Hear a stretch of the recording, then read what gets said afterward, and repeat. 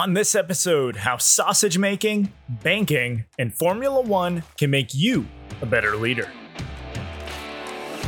Are you a leader trying to get more from your business and life? Me too. So join me as I document the conversations, stories, and advice to help you achieve what matters in your life. Welcome to Unbound with me, Chris Dubois.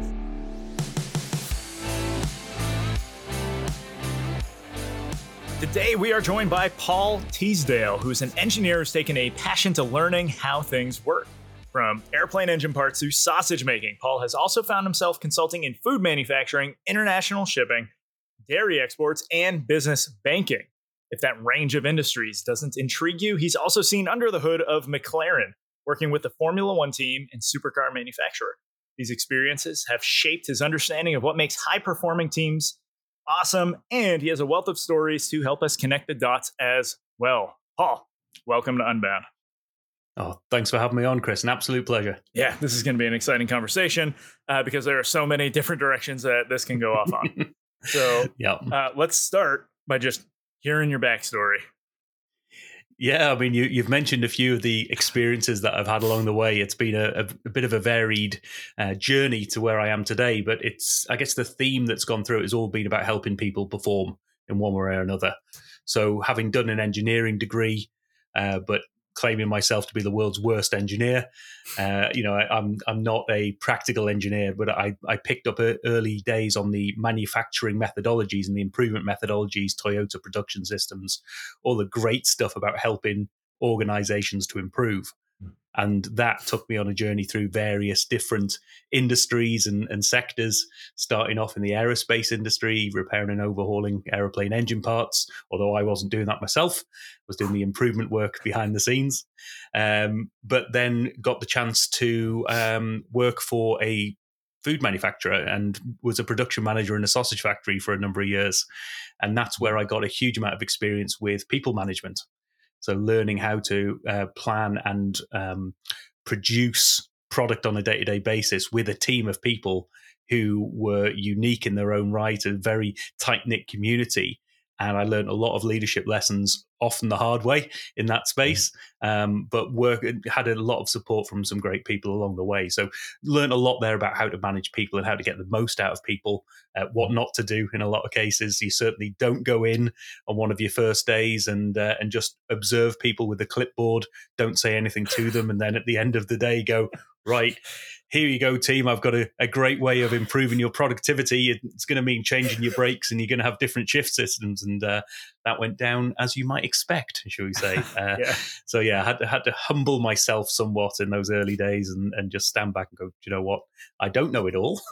I don't even know half of it all. So let's talk and work with people to actually collaborate and go for improvement opportunities through that space. I then took a slightly different shift. An opportunity came my way, worked for a shipping company, improving their internal systems around how they would invoice and generate revenue.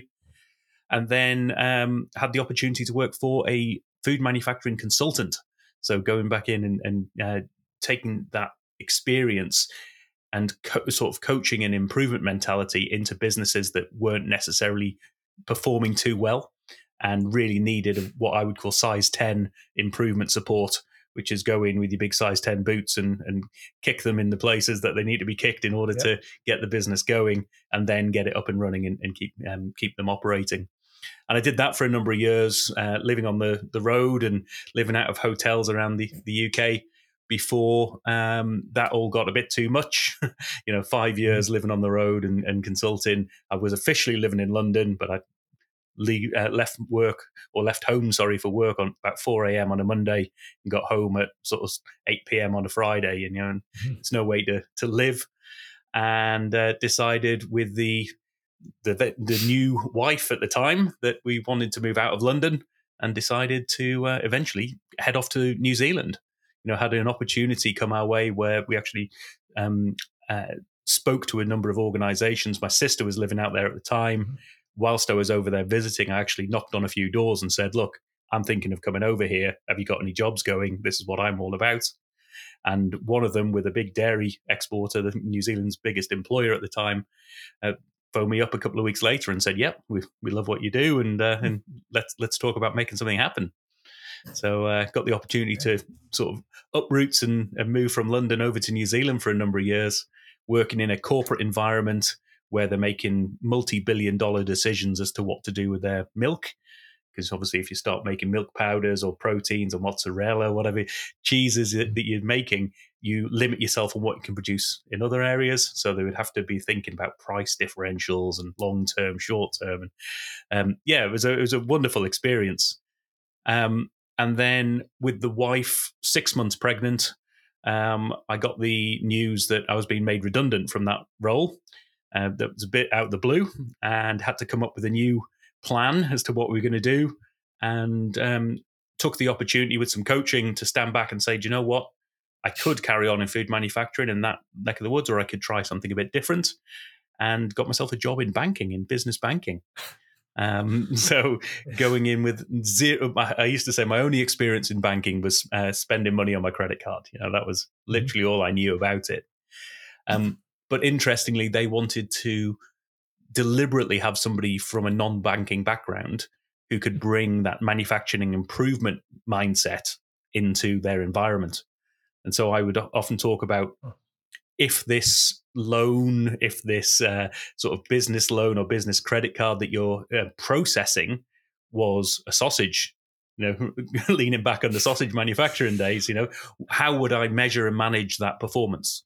And there's no point in measuring myself against one set of performance criteria when I've got a completely different set of performance criteria over here. So I lent on that experience and the different view of standards and standard rates, and viewing different products that you're making with different lenses, and trying to get one performance metric that sat over the top of it. And that was an interesting journey to take them on a real mindset shift from a simple metric, which was how many dollars have you lent, through to something that was a bit more meaningful towards their customers as well as their internal performance. Did that for a couple of years. And then we had decided, family reasons, we're going to move back to the UK, and looking for jobs back in the UK. And as you often do, you call up your friends, you call up your network, and you say, who's got a job going that could be of interest to me? And a good friend of mine said, well, I'm working at McLaren. I run the simulator over there, and I'm not looking for people, but I know a guy in another part of the organization who does performance improvement work, taking the McLaren methodologies out to wider businesses. At the moment, it's just him, and he's looking to grow the team. Would you be interested? And I'm not a Formula One fan, and haven't been for my life, but it's a hugely well-known brand. It's fantastic, like, level of improvement and performance mindset. And got the opportunity to go and work with them for a number of years, and ended up working for McLaren for 7 years, working with our partners, so KPMG to begin with, then Deloitte. So going out to wider industries and saying, how can we take the performance mindset, the practices, the ways of working, and some of the technologies that McLaren had built over the years, and apply them to everything from supermarket shelf stacking to oil and gas drilling to airport operations. So all these different interesting projects, and all with a mindset of, if you were managing this like you did a Formula One car and a Formula One team, what would you do differently? And now I have gone independent, and I do this for my clients, helping them take a Formula One mindset to accelerate their own performance, and help them along the way with data-driven decisions, with leadership, with an F1 mindset, all sorts of wonderful performance opportunities that people see when they realize that high performance is accessible to them. Yeah, so I feel like this isn't just past experience. It's like, it's an actual adventure where you're like going through, and like there's all these actual like deliberate chapters of various things. Yeah. Man, there's so many things we can touch on, like right off the bat.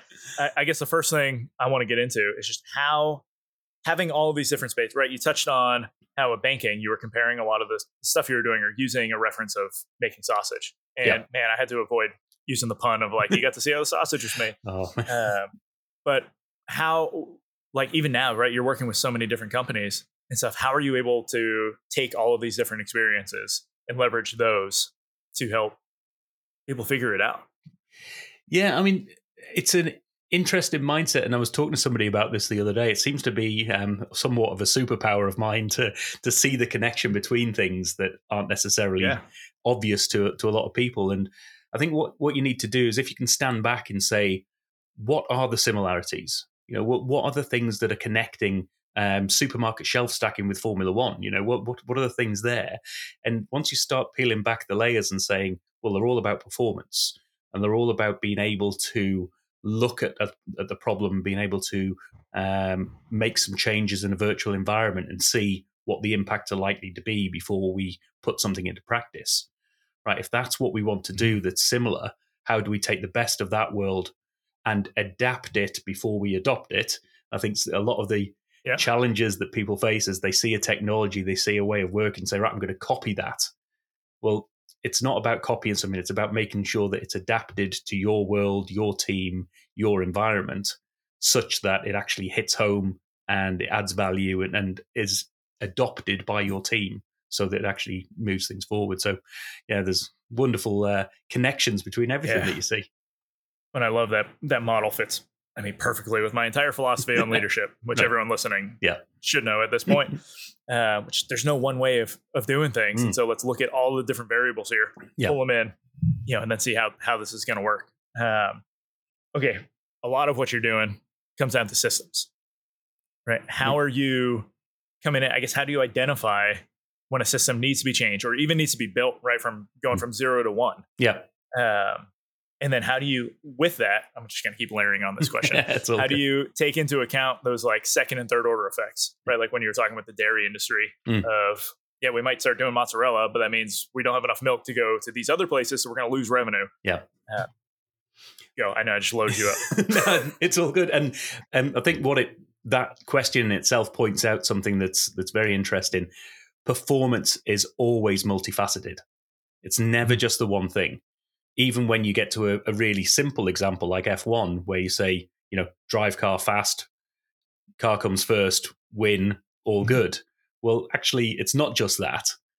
It's a lot about, you can drive a car really fast for one lap and be in the front for one lap. But that doesn't really make a lot of difference, because you might have worn out your tires, you might have pushed the engine too much, and you haven't won the race. So firstly, you need to win the race. So if that's the time frame you're thinking of, actually, I need to win this race. But actually, I can win a race by burning out the engine in that race and not leave myself behind the rest of the team for the remainder of the year, so I don't get the championship points. So actually, I am about the championship points when it comes to there. So maybe you need to take a slightly longer term view. And then you can start layering on all sorts of things like, what's your strategic objectives? What are your priorities? How do you want to be seen to perform? And at McLaren, there's a lot of things around sustainability and fan engagement, were two things that sit outside of that standard performance. And just like, well, those actually direct how you're going to get your performance. Because as an organization, if that's the strategy that you're taking, then there's no point in saying, right, I'm going to get the championship points, but I'm going to ignore the fans. You can't do that. You've got to do that and bring the fans on board. And you've got to do that and in a sustainable way. So the first port of call for any conversation that I have with people is about understanding the results. What are the results you're trying to drive? And it's not result, it's results, because there's lots of them, both in terms of what you want to do and how you want to do it and how you want to be seen as an organization or as a team or even as an individual. And I use a lot of the lessons. One of probably the most counterintuitive lesson, I guess, from the world of F1 that I learned was to put data last. In a data-driven world, data comes last. And the thinking behind this, and the example from the F1 world, is that you can put more and more sensors on a car. There's loads of sensors on a car already. There's huge amounts of data coming through. But every one of those sensors has a weight. And that weight drags your car down and therefore has a detrimental impact on your performance that you're trying to drive. So what you've got to do is you've got to have the data and the sensors that really have an impact on the performance that you're trying to drive. So, and what you really want is the smallest amount of data and the smallest amount of sensors for the critical data that helps you with performance. And so that's where the model that I follow is what I call rapid performance, where you got to understand your results first, then what are the actions, what are the things that you can do that impact those results, followed by who are the people making the decisions and enacting those actions. Then you've got the I, which is insights, which are what insights do your people need in order to make the best decisions. And if you understand the insights that they need, then you say, right, what's the smallest possible data set that helps me generate those insights? And that is where you can really help people to understand, actually, where do I invest money? Where do I, I've had one client at the McLaren days, for instance, who were thinking of spending tens of millions of euros on new equipment for their production facilities. And just through that, having that conversation of let's put data last, they were like, well, we don't need to spend tens of millions. Maybe we could get 80% of the performance that we're looking at with the first 1 or 2 million. And then we can build on that if needs be. But let's do that first instead of spending all this money up front. Yeah, I have seen some dashboards that would give people nightmares at night. Like, there's just so much data coming at you, so you don't even know what to do with it. I like that concept. It's the biggest challenge at an individual and an organization level that I see most people dealing with these days is let's see if I can get this right, proliferation of data, just the sheer amount and the volume that's out there and coming towards them. And organizations tend to think that, as a manager, if I give you more reports and more data, you can make better decisions and you'll get better performance. Well, actually, there's cognitive load associated with that. There's headspace, and you just go, I'm drowning in this stuff. Give me insights, give me things that help me make better decisions, and then I can perform better for you. And that's that's where taking this rapid approach can really help people to shift their mindset from data first to data last. Well, so let's get into just that level of decision fatigue. Right, you can have all the data in the world, but it doesn't make it actually easier to make a decision. What are some of the things you're doing with teams to help them actually make good decisions? Yeah, firstly, it's about understanding what are those decisions. What are the critical things that you can change in your organization, and the things that you have to decide on.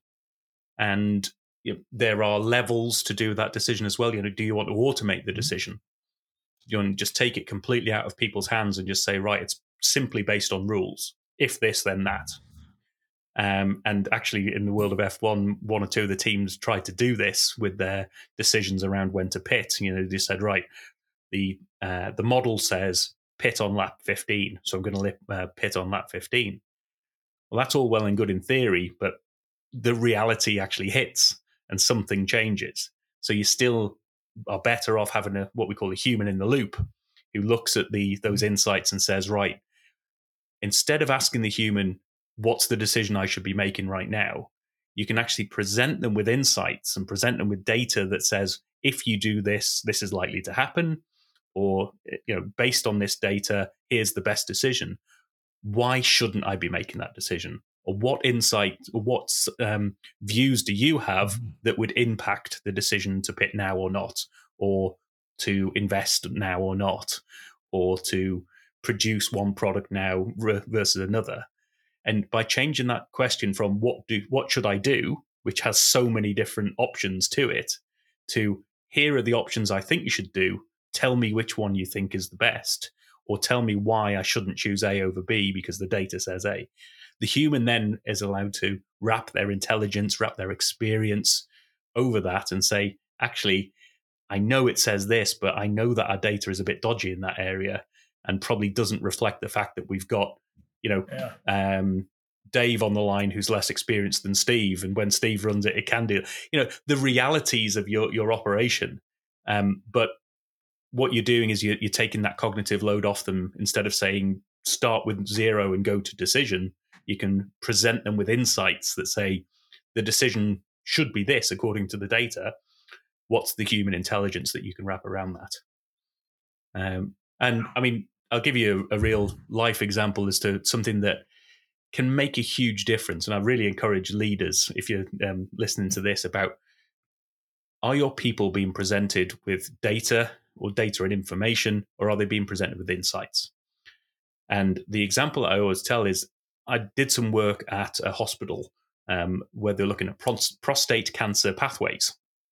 So when a patient goes in, you can make all sorts of different decisions as to what treatment you're going to give them at whatever stage. And that's based on all sorts of levels of information: their blood works, their age, their general health. Have they got any other diseases going on? All this sort of thing that are happening. And we sat in on this board, this multidisciplinary board of experts with phlebotomists and oncologists and all sorts of ists in there, specialists in their field. And they all sat round and had the same report in front of them. And there was 1 page per patient. And they said, right, first page. Patient A, this gentleman was born in September 1977, and he's done that. And as soon as they said born in September 1977, you could see everyone in the room calculating in their heads, well, it's 44, it's 2023 now. It must be 45, 46, 45, maybe. By which time half a conversation has gone on. They've missed that because they're not there. And it's cognitive load over 20 people, where you could have just said in the information in front of them, 46-year-old male. Because actually the real information, or the information that influences the decision, is what age bracket is that person in, combined with their blood works and their bits of other, their BMI and all sorts of other information. So instead of just presenting the data, the raw facts and figures, and presenting it in a way that means people have to think about what that means to them, can you present individuals with insights that say, here we go, we've got a male who's in the 45 to 50 bracket, which puts this risk level higher than if he was older or younger. And therefore, let's look at his bloods in that area and look at his BMI. And therefore, bringing all this together, the data would suggest that this is the best way forward. Discuss why that's not the case. And it was simple as moving from change the data from date of birth to age. And that had a profound effect on the efficiency and the effectiveness of that particular meeting and the decisions that went around it. Yeah. And as soon if you're next time you're in a meeting or next time you see a report, look at it and say, am I having to translate any of this? Are my people, when I give them information here, am I I've working with a different organization at the moment, and I see the logistics people talking about a certain container that this goes in, and then the production people are worried about what size of bottle it is, and the people who put the liquids into the bottle are worried about what type of blend of product is going into the bottle. But if I'm in logistics, I just talk about container X, container Y, instead of saying, right, container X, which, by the way, production is a 1 liter bottle, and by the way, fluids people, this is this particular fluid, or presenting that visually in a way that everybody understands, so that everybody has a slightly different language that they're thinking. Maybe it's finance, maybe it's marketing, whatever it is, and just think about how people are translating what you give them, and that can have a dramatic difference on your efficiency and effectiveness. Right. So I have a lot of background in marketing. And one of the big things we do in marketing is provide insights, right? I probably have the same information that every other company has to give to you, but I'm going to serve it up in a way that you feel like you just learned something from me, and I'm going to do it fast. I don't know that I've ever thought about doing that with my teams, naturally, right? It might have happened every now and then, but that was the insight about insights is great. So, okay, you've worked with a lot of high-performing teams. You've worked with a lot of not high-performing teams in order to help get them there. What, from your opinion, makes a team high-performing? I think the first and foremost, and this is where the leadership of a high-performing team is critical, is clarity. In order to have a high-performing team, those individuals in the team all need to be crystal clear as to what they're aiming for. And it may seem obvious, and it may seem obvious to you, but believe me, everybody has their own interpretation of it. And so a great leader one of the first things they do is they are clear as to what high performance is, what the performance they're after, and how that translates down to the individual. And they keep on drumming that message in as well. Every opportunity, can we talk about the maybe it's the efficiency of your plant is the app, is the key thing that everybody's driving towards. So keep asking those questions about that, or asking people what the performance is currently, what do they think it's going to be tomorrow, or maybe it's the financials, maybe it's whatever it is. Keep on talking about that and be clear as to what it means to you, and also why it's important. So once you've got a team focused on one thing, that's half the battle. You've got individuals who are coming together to work to a common goal. There's a sort of classic definition of a team, and the high performance is one of the the critical things in my mind. Is that a high performing team trusts each other. Trust is a huge thing in high performance, and it's not just about I trust you to if it's an extreme situation such as in the armed forces. I literally trust you with my life because you're watching my back when I'm looking forward and I've got the itch in my back. I know that somebody's watching that for me. But in a normal operation, shall we say, you've got that trust that people will be doing what they say they're going to do. And they've also got the trust that if they're not going to deliver, they'll let you know.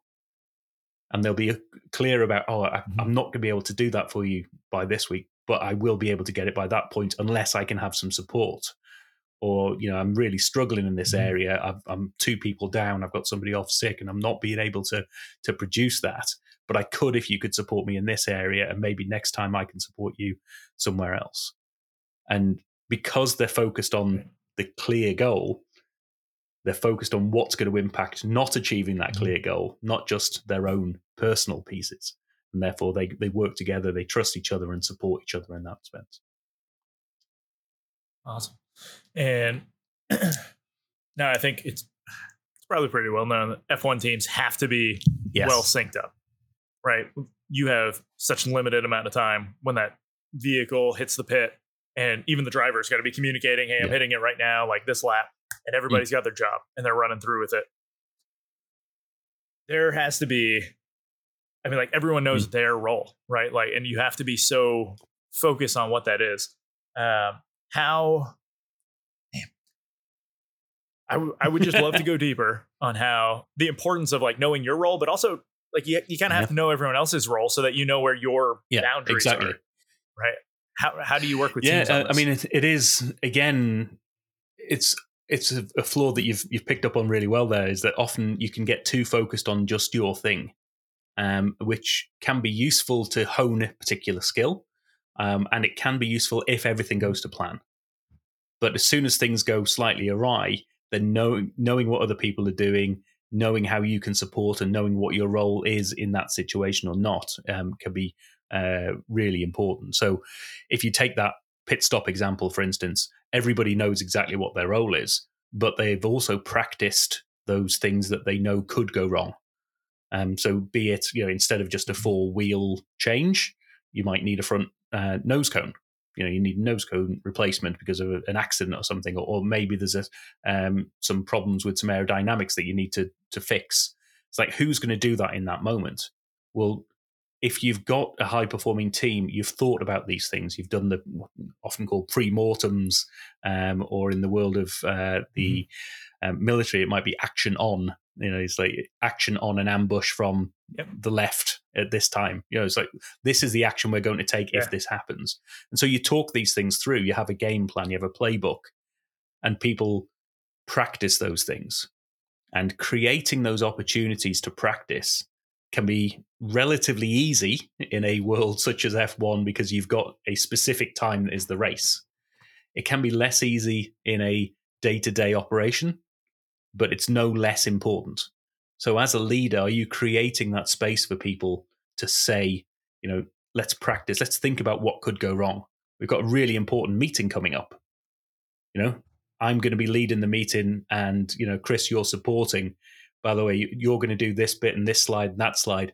But if things go wrong, if we start getting questions that I'm not the right person to field, then I'm going to stick my hand up to the left and you're going to, that's your signal for you to go in. That's a very simple example of things where you can just get yourself ready for those bits of action and say, right, as a team, what are we going to do if these things go wrong? Who's going to stand up and put their hand up and get involved? And to as much about who's not going to get involved, you can't have everybody jumping in and trying to answer a question. You've got to have some level of control around these things as well in order for it to be effective. Yeah, I mean, that was something we definitely practiced in the military with man up drills, where I'm the leader, I go down. Who's stepping up to take my role? Now who's stepping up to take theirs? Or even, laterally, who's moving into, who's grabbing that machine gun? Yeah, it requires. I'm a big rugby fan, and watching rugby teams performing and watching them practice. One of the things I loved a documentary about the All Blacks, and suddenly they say, "Right, you're off. You've just been sent off. Okay, I'm not going," and that's all the information you get, and the team then has to reorganize themselves. And you might have had a critical position or somebody who has a particular skill set. It's like, well, who's going to step up and do the kicking now, or who's going to be the scrum half and going in and picking up the ball and passing? Who's taking on those roles? And if you haven't practiced those scenarios that they're not used to, then people will panic in those situations and they'll start to wonder about what they should do. But if you set those opportunities up in some sort of practice environment, then you can help people to go, right, I've come across this before. We know what's happening here, guys. This is how we move forward. And it might be slightly different, but the principles will be there and the muscle memory will be there in some ways around those decisions. Yeah. Right. So let's focus in on the leader for a second, right? Leader has a lot of responsibilities within the company. Very frequently, or at least with people that I'm coaching, they started the company. They're the ones who had the idea. And so they're the ones who have been doing a lot of the work. And now as a company grows, they have to start stepping into more of a leadership role where they're not necessarily working in the business, but they're working on the business. There has to be tons of lessons, right, that you have seen on just why that is so critically important. There's a couple of great stories around that, actually. Historically, if you look back to even the sort of 80s, 90s, the approach to Formula One leadership was essentially, you're the best mechanic. You're the person with the most experience leading the team. So if things go wrong, you're almost there with the spanners and fixing the car yourself. Might not be physically there, but you're seen as, well, I'm going to ask that person who what to do in that situation. I'm going to look for guidance from my leader. And over the years, there's been much more of a shift to a deliberate approach to what they call decisions at the point of most knowledge. So taking a leadership decision that when decisions need to happen in those moments, I don't want to be the one making the decision. I need to make sure you're equipped to do that. And having phrases even such as leadership, decisions at the point of most knowledge, lets people know that that's what you really mean in those situations. And you really mean the fact that, if I've got somebody there's a great story about, I think it was Fernando Alonso's car, had about 2 minutes to go before it needed to be out on track in order to start the race. And you don't have to be that much of an F1 fan to realize if you don't start the race, you can't finish the race. And if you can't finish the race, you can't win the race. So it's a good starting point to get your car on the starting grid. And the car isn't starting. It's 2 minutes to go. And you've got a mechanic and a team mechanics under the car. You've got some guy, early 20s, with his spanners and wrenches, trying to get this thing fixed under the car with oil dripping and all sorts of things happening. And the leader, or one of the operational leaders at McLaren at that time, was standing in the pit area with a client from a partner. Because often these senior partners would get the opportunity to be there in person and experience the thing. The partner turned to the leader at McLaren and said, "Why are you so calm? If this situation was me in my organization, I'd be screaming and shouting, what's this person? Who's getting them, all the stuff that they need? What do you help? What do you need? What help do you need? Can I help? This is what you should be doing. This is what I think you should be doing." That sort of micromanagement approach. And the guy at McLaren was like, that's not my job. My job in this moment is to make sure that decisions are being made at the point of most knowledge. So the things that I've put into practice, all these tools and techniques and things that I've given to people are actually happening. So I'm looking to see if what we planned for is actually happening in those moments.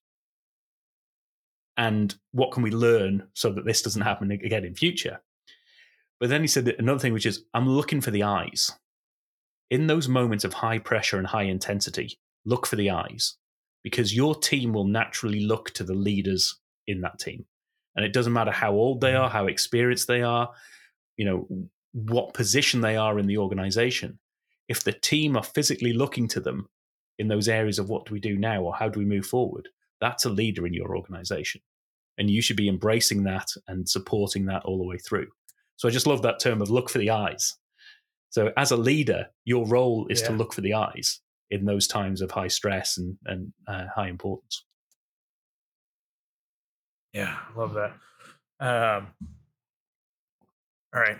We talked in pre-interview about a story that I loved about pit crew taking a different approach to being able to work well together that I think would be useful for my audience to be able to just get some other ideas for what they could do for training. I think you know what I'm talking about. This was an interesting story about bringing in the ballerinas. So when you have a pit crew and it's a team of people, this is a classic high-performing team with a high-stress, high-intensity role to play. As a leader, you can look at that and you say, how do I get the best out of these individuals? How do I get this team working and humming and doing everything right? And sometimes you need to look for external influence and look for high performance in other places and see what you can learn from it. And it was a conversation, I believe, where someone said, oh, this pit stop, it's a bit like a dance. Your whole team are moving together. And that inspired some thinking to go, well, yeah, this is about movement. It's about efficiency of movement. It's almost about being graceful as a team, because if you can be graceful with your movements, you can actually move quicker, particularly as an organization and a group of people. So who does this stuff really well? And by asking that question and saying, well, ballet dancers are really good at this. The Royal Ballet's just down the road here. We could give them a call and see if they can come and talk to us about what they do and how they do it and how they train their teams and how they move, what they do, maybe their diet, their rest approach, whatever it might be. And so you bring in a different perspective deliberately to challenge what you're doing so that you can learn from them. And again, as I said before, it's adapt before you adopt. So you can say, right, some of the stuff that they're doing there is great. And I love how they approach this. If we adapted that to our certain team and our approach and our culture, then we could take the lessons from that and make it real for us and make it value adding. And that had a real profound effect on the performance of that team and how well they're doing and continue to do. Yeah. Man, that's a great lesson. Okay. Man, so I take notes during these. Which I know we're gonna end up listening to the episode later anyway, so I can get the notes then. But man, there are so many just like one-liners that make for great, like, just remember to do this, right? Like the adopt before you adapt, look for your eyes, or look for the eyes rather. But like just things like that are just little like sayings that can keep you on track. This episode is just packed with tons of awesome information, and I am very glad that I was able to have this conversation with you. I'm going to go through a couple more questions, though. Please do. The first being, what book would you recommend everyone read? Well, a good friend of mine has just released his first book, and I've been supporting in whatever ways I can throughout the process and giving him feedback. And it has truly been a great book to be involved with. It's called Beat Burnout. It's a book by a guy called Jimmy Burrows, and he's just released that book now. And it's all about how do you recognize and combat burnout in order to build high-performing teams, both from an individual perspective, but from a team and an organization side as well. Highly recommended, even if it's just to notice the symptoms and the approaches of burnout for yourself or notice them in your team. And but it really gives them real practical tips as to how to stop those things from really getting in there, and so that you can stop the rot, and you can make sure you can actually accelerate that performance yourself. So big shout out to Jimmy and the team there for bringing that book out. And grab a copy of that one. All right, what's next professionally for you? Well, I'm doing a lot of work on my own offering at the moment. I'm considering the book approach myself as well. I've a lot of my lessons and stories come under various different guises, but I think what I like to do is take those offerings to people. So I'm building a lot of different stories and packages to offer to organizations and to teams, to bring some of those stories and some of those opportunities to people so that they can adapt them to their organization and adopt them themselves. So, the book's on the horizon. It might be a little while before that comes to fruition, but it's really about getting those packages right for people so that I can work with them, share my stories, and help them to, most importantly, put them into practice for themselves. And that's a lot of the work that I do. Yeah. All right. And where can everyone find you? So the easiest place to find me is my website, which is paulteasdale.co.uk. Or you can contact me on, please connect with me on LinkedIn. Always keen for more connections.